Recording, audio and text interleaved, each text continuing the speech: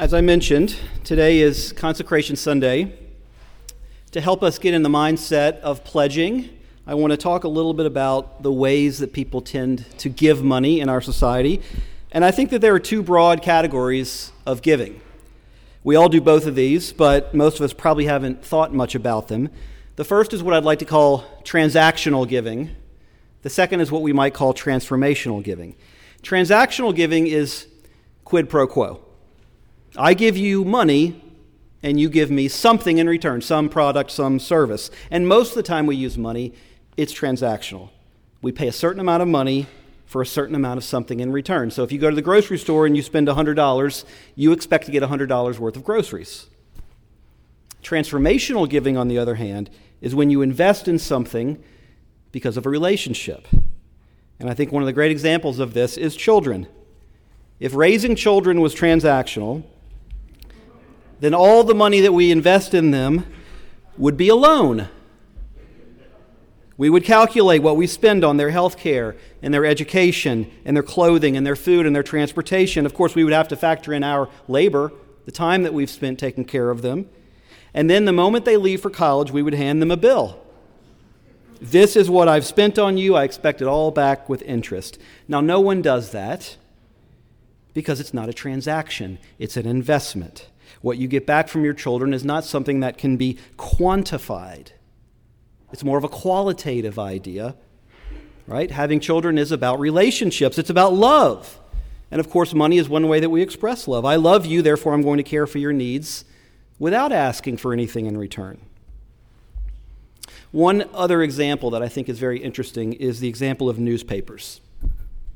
So when I was growing up, and I think some of you will recognize this, some of you are too young to know this, but the only way to read newspapers was to actually buy this piece of paper that had words printed on it.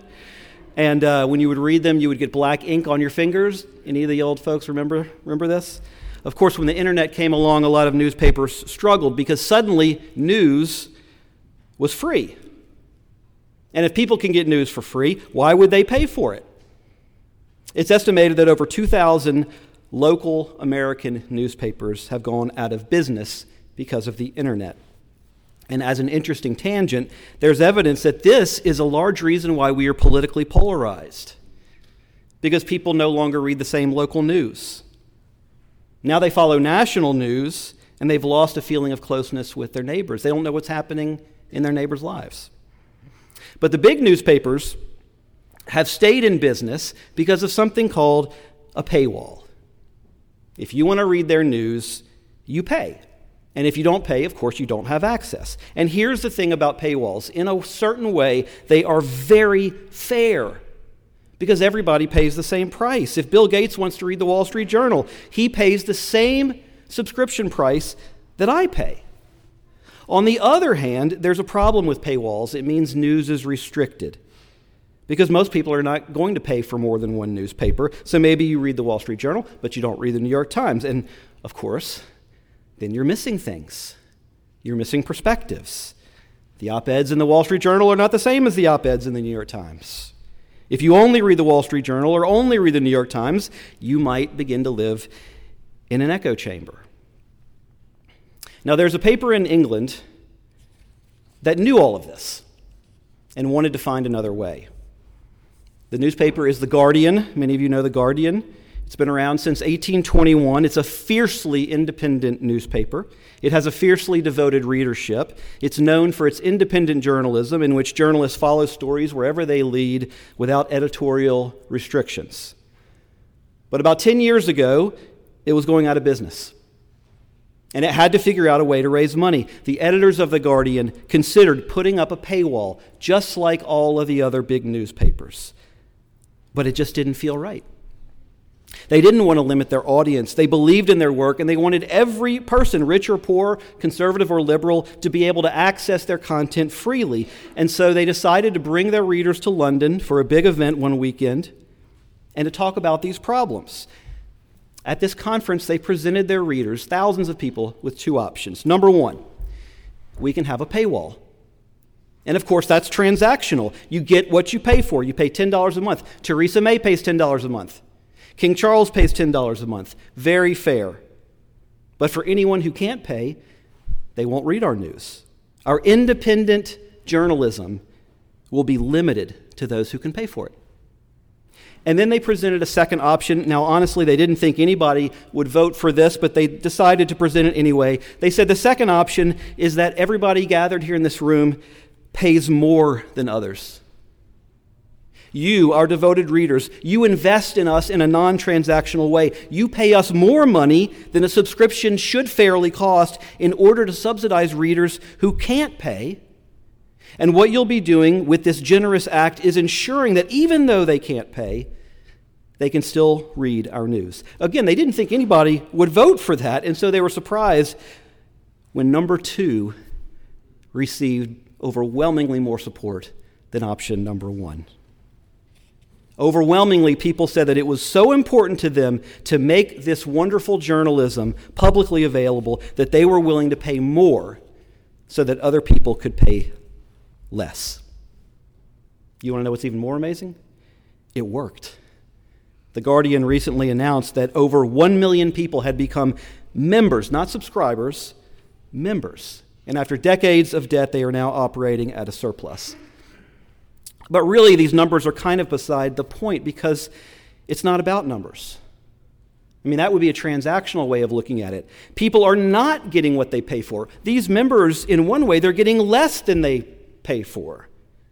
They're paying too much for the news, and yet in the way that matters most, they receive more than they give because they feel that they are part of something that's larger than themselves. They are contributing to a higher calling of independent journalism. They are paying so that writers are not compromised by advertisers, but can follow stories wherever they lead. Now that's what we might call transformational giving.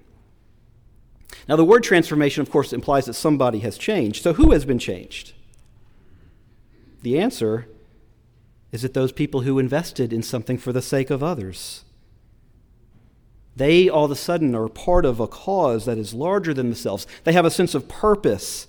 They are helping other people to be educated about the world. That is how financial offering can lead to personal and social transformation. And believe it or not, I guess we're 10 minutes in. That's a long introduction to our reading today, which comes from the Gospel of Mark. This is from the 12th chapter of Mark, verses 38 to 44.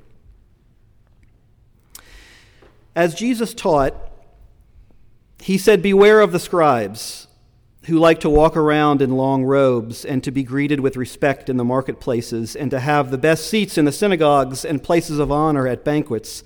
They devour widows' houses, and for the sake of appearance, they say long prayers. They will receive the greater condemnation." Jesus sat down opposite the treasury, and he watched the crowd putting money into the treasury. Many rich people put in large sums. A poor widow came and put in 2 small copper coins, which are worth a penny. Then he called his disciples, and he said to them, "Truly I tell you, this poor widow has put in more than all those who are contributing to the treasury, for all of them have contributed out of their abundance, but she out of her poverty has put in everything she had, all she had to live on." This is the word of the Lord. The scene here is the temple in Jerusalem. It's hard to overstate how important the temple was in ancient Judaism. Just like any institution, just like our church, the temple had to be funded. People had to donate to the temple to ensure that it continued to do all the things that it did in people's lives. The question in this reading is, why are people giving? Are they giving transactionally or are they giving transformationally? First, let's look at the scribes. Scribes were part of the elite in the ancient world. They had a very high status, they had authority and fame, and as so often happens with human beings, fame went to their heads. Jesus says these scribes loved to be admired. They loved to be seen in the marketplaces. They liked people to notice their beautiful long robes. They went around saying long prayers, but not because they were holy. Jesus says that they did it for the sake of appearance. And you see, even that is a transactional situation. They're doing things not because they're inherently valuable to them, but because they want admiration from people. Now, before we judge them, I need to say that this is a blind spot for all of us. I mean, we all know that as religious people, we're supposed to be ethical, we're supposed to be moral. Well, what happens if we become proud of how ethical we are? Do you ever judge people? I mean, I'll take a wildly hypothetical example. Let's say there's an election going on. I don't know. Do you ever judge people as less moral than you? Well, guess what? If the reason you are moral is because you want to be admired as moral, that's actually not humility, that's pride. And the same thing goes for how we use our money. In another place in the Gospels, Jesus gave this advice: when you give to the needy, do not let your left hand know what your right hand is doing.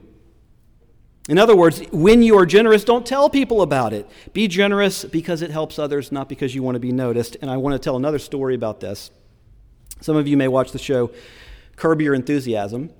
There's this wonderful episode in which Larry David decides to donate money to this environmental group, and it's a large sum, and because of this donation, he's going to get his name on this new wing of their office. Now, is that a generous gesture? Sure, it's a good cause. Sure, it's a good cause, but why did he do it? He wanted his name on the building, right? He wanted to be admired by people. Now, here's the funny part. There's another donor who makes an anonymous gift to the same organization. Turns out the anonymous donor is his friend Ted Danson.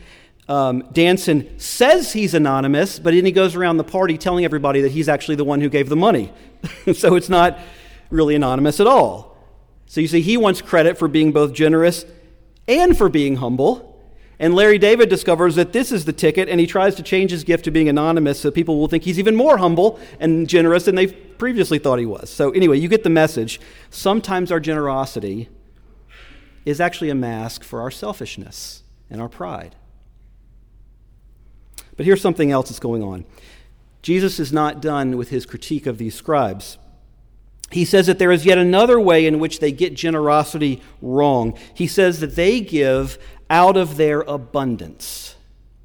And what he means is that their donations might seem large, but when you know how much they have to begin with, their gifts are actually quite petty. And I have to say that I think this, for most of us, is the most searing critique. Because after all, our gifts to the church are confidential, so we really don't have the problem of being admired for how much we give. Very few of us know the amount of anybody else's pledges.